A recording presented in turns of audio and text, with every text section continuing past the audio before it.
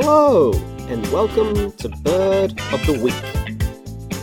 It's a podcast about birds, released on a non-weekly basis. Episode 4, The Heck's a Nest.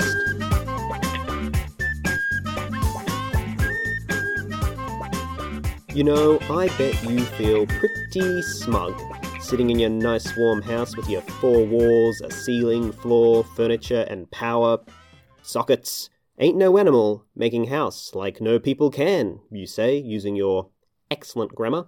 But there, you would be mistaken. Sure, us people have been making structures for a couple of thousand years, but birds, they've been in the architect business for millennia.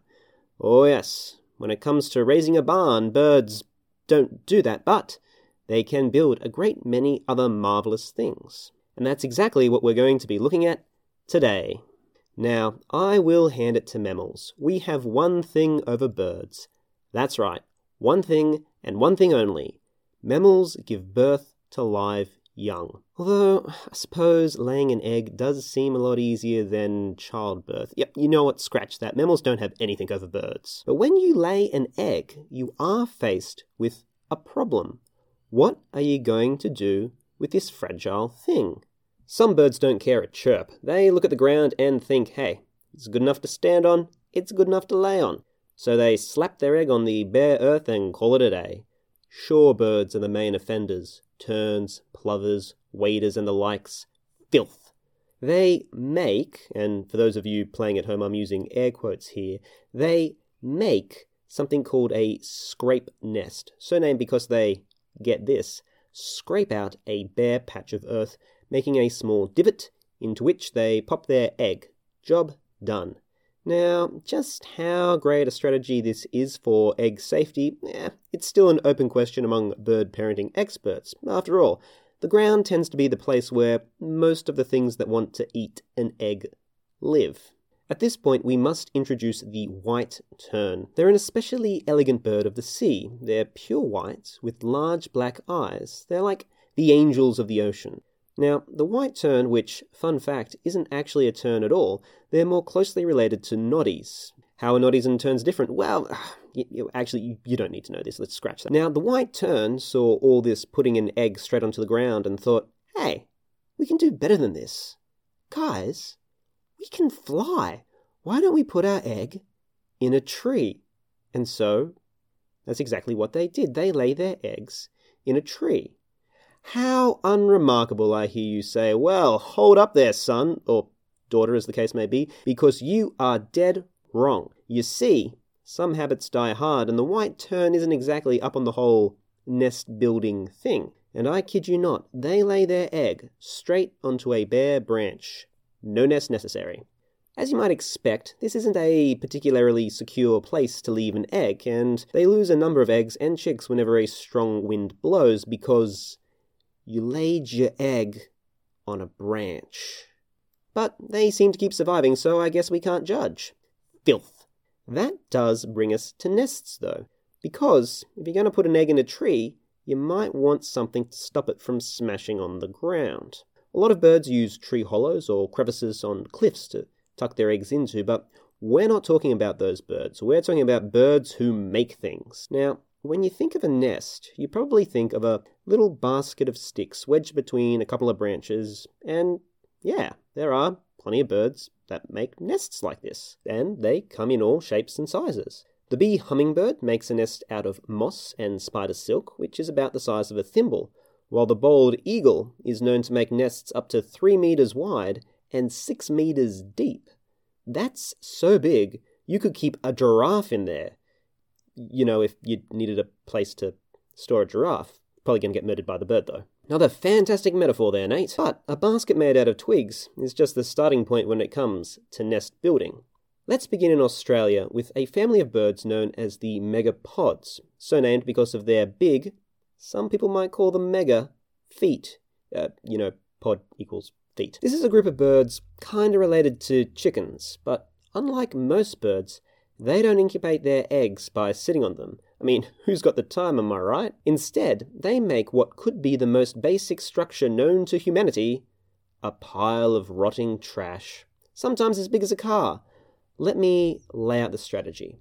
What you want to do is push together a big old pile of leaves and trash, make it into a mound, lay your egg on that, and then cover it with more leaf litter and sand. As your pile of trash rots, the process of organic decomposition makes a lot of heat, and you use that heat to incubate your egg.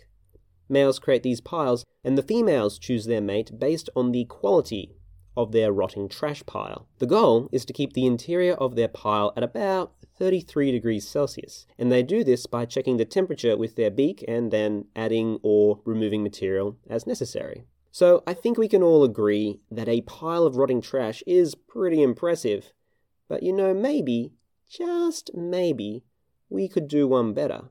How about a pile of rotting trash, only this time it floats on water, kind of like a trash barge. Grebes are behind these constructions. Evolution took the grebe down an interesting path. They're ace little swimmers and divers, and they hunt for food by scooting about underwater. To dive, they tuck their wings up, flush against their body, and propel themselves about with their strong feet. To get greater power and agility, Evolution gradually set their legs further and further back on their body.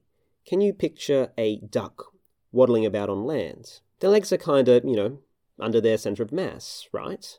Well, this ain't how a grebe waddles. You see, if you saw a grebe standing on land, and you almost never do, it looks like their legs kinda come out of their butt, and when they walk, they can hardly get themselves upright. Their center of mass is just all in the wrong place. Actually, I guess to be fair, our legs kinda come out of our butts. But for the grebe, it just doesn't work, so they avoid land as much as possible.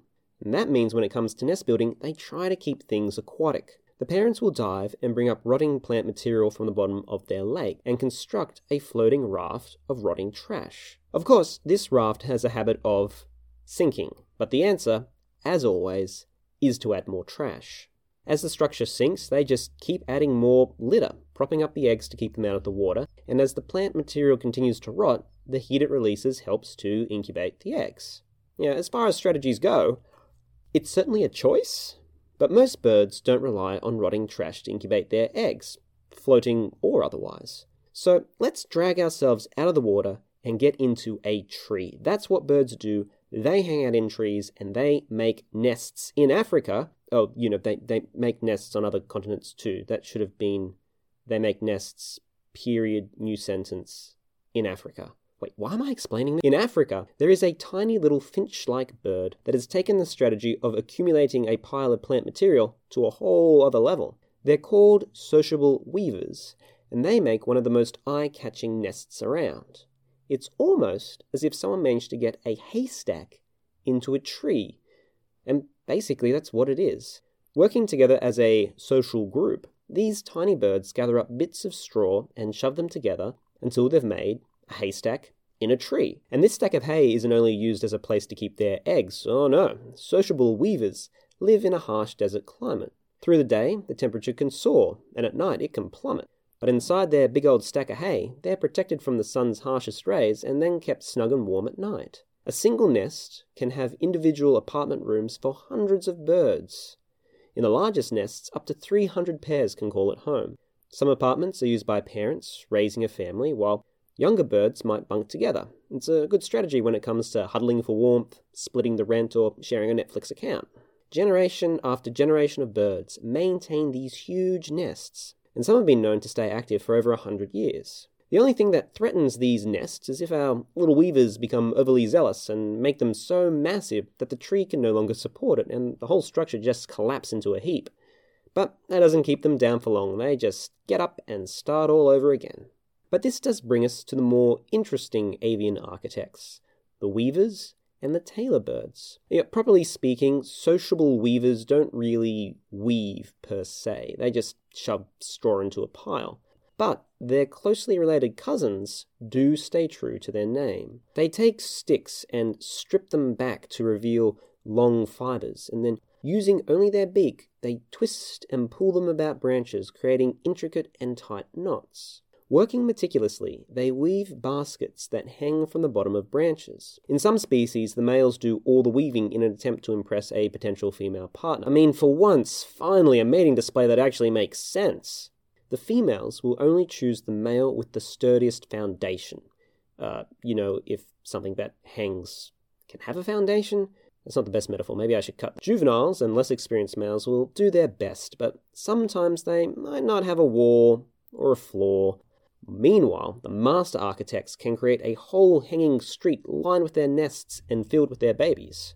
At first glance, it seems like a lot of trouble to go to, making these intricate and carefully designed baskets of twigs suspended from the bottom of a branch.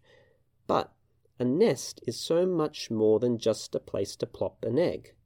It also offers protection. I don't know if you've noticed how tasty an Eggs Benny is, but let me assure you, it's also the go-to item on many other animals' menus. A nest that's open to the air isn't stopping anything from tucking in, but a closed ball of sticks is a little harder to get at. Raiding hawks or other raptors can't get at it, and any cuckoos that might want to lay their egg in your nest will have trouble as well if the entry is made small enough. And even snakes will struggle to reach something suspended from the very end of a branch. Now, there are many birds that deploy a whole range of defensive strategies when it comes to protecting their eggs. In Australia, the yellow-rumped thornbill is a tiny bird which would stand no chance of repelling the larger, fiercer currawongs that want to eat its eggs. With no chance of outmuscling its foe, the thornbill relies on cunning. It builds a nest which to the untrained eye looks like any other nest. It's just an open cup built out of twigs. But this cup is a decoy. On the underside of the nest is a secret entrance, and the parents will duck in and out of a tiny hole to reach an internal cavity where they hide their eggs. Any predator passing by will see nothing but an already raided and empty nest.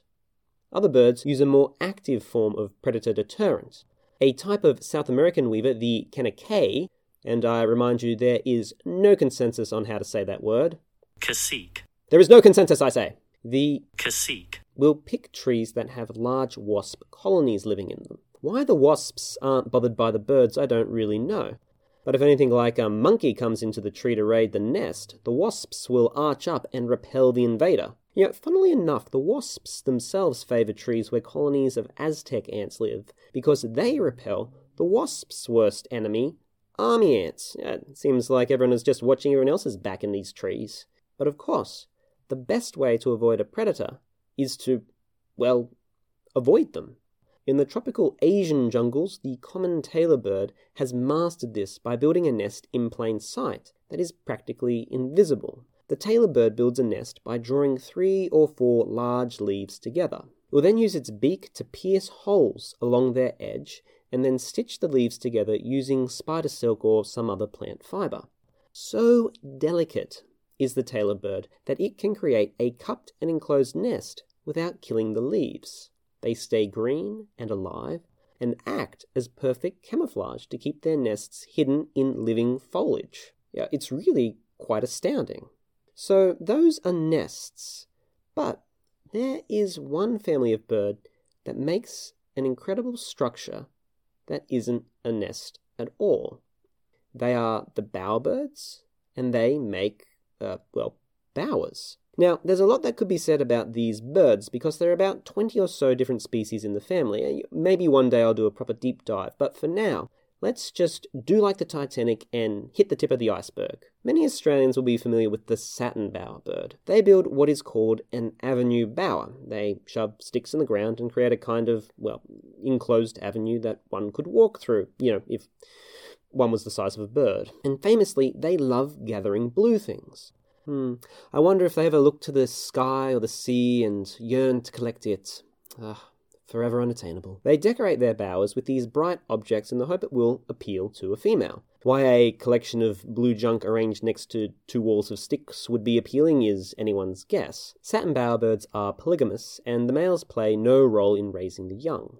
Presumably, the females want a male that can arrange blue junk in an appealing way in the hope that one day her own children might grow up to arrange blue junk in an equally appealing way. There can be no other explanation, and indeed, It's a worthy construction for a bird to pour its time into making. But when it comes to bowers, the satin bowerbird is one of the more unremarkable builders. Well, that is, except for the bowerbirds that don't make bowers at all. And I guess the satin bowerbird is more of a middling bowerbird. But McGregor's bowerbird creates what is called a maypole bower. Now, I know what you're thinking. Oh, McGregor's bowerbird. Is that named after the former governor of New Guinea, Sir William McGregor? And no.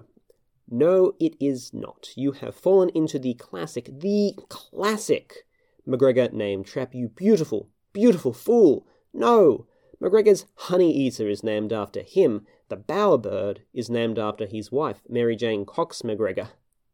It gets them every time. So McGregor's bowerbird will select a sapling tree and pile up a tall structure of twigs all the way around its trunk. It then treats this pyre kind of like a Christmas tree and adorns it with a wide variety of flowers, bits of fruit, and dissected insects, just for good measure. Around the base of the tree, he lays down a ring of moss and then builds up walls around that, creating a kind of mossy moat. He uses the moat as a kind of stage, and when a female arrives, he will call and strut about, flaring a brilliant red crest. And then the two will chase each other around the pole, which can look a little bit like a game of peekaboo. Now, McGregor's bowerbird can also be a bit of a jerk, and rival males will often visit each other's display sites to sabotage and destroy the rival's maypole. Yeah, it's a pretty lousy thing to do, but I suppose all fair's in love and war. Now, the last bowerbird I want to mention may be the most drab and plain looking of them all. They are small and brown and look like any other nondescript bird, but they make the most remarkable structure. This is the Vogelkopf bowerbird. Now, let me clarify for what I can only assume are the countless German speakers in the audience. They are so named, not because they have the head of a bird, I like to think most birds do, but because they come from the Bird's Head or Vogelkopf Peninsula in Papua New Guinea. Now, I'm going to shoot straight with you. The Vogelkopf basically makes a house.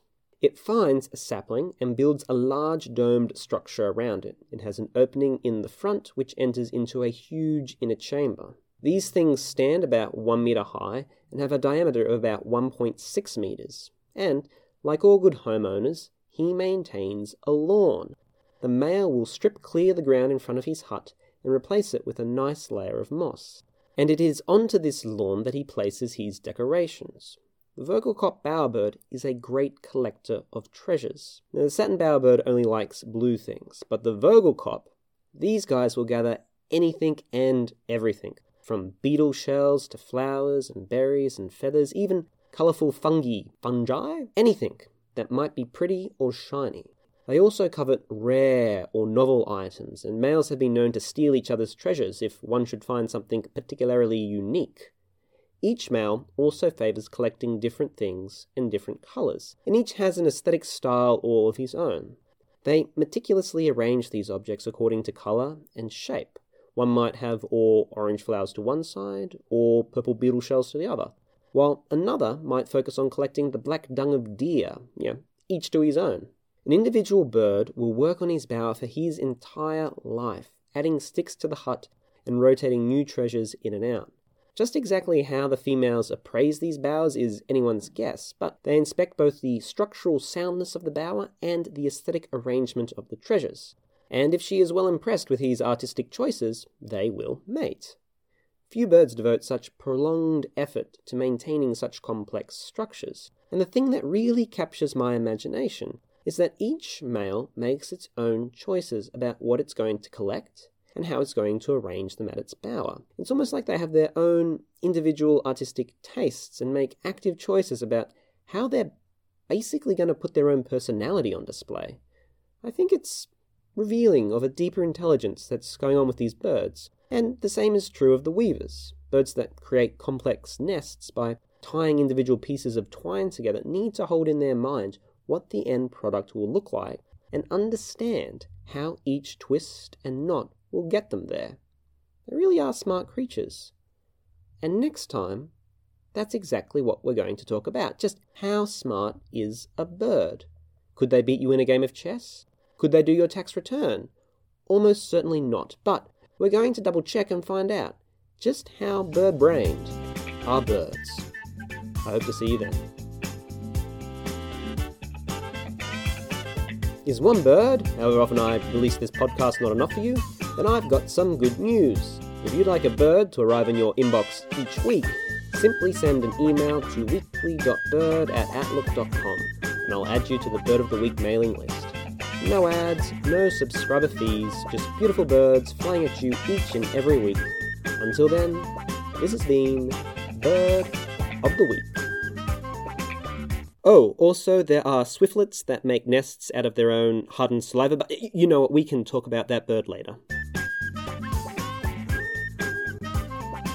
Oh, and ovenbirds make mud huts. Why are there so many birds?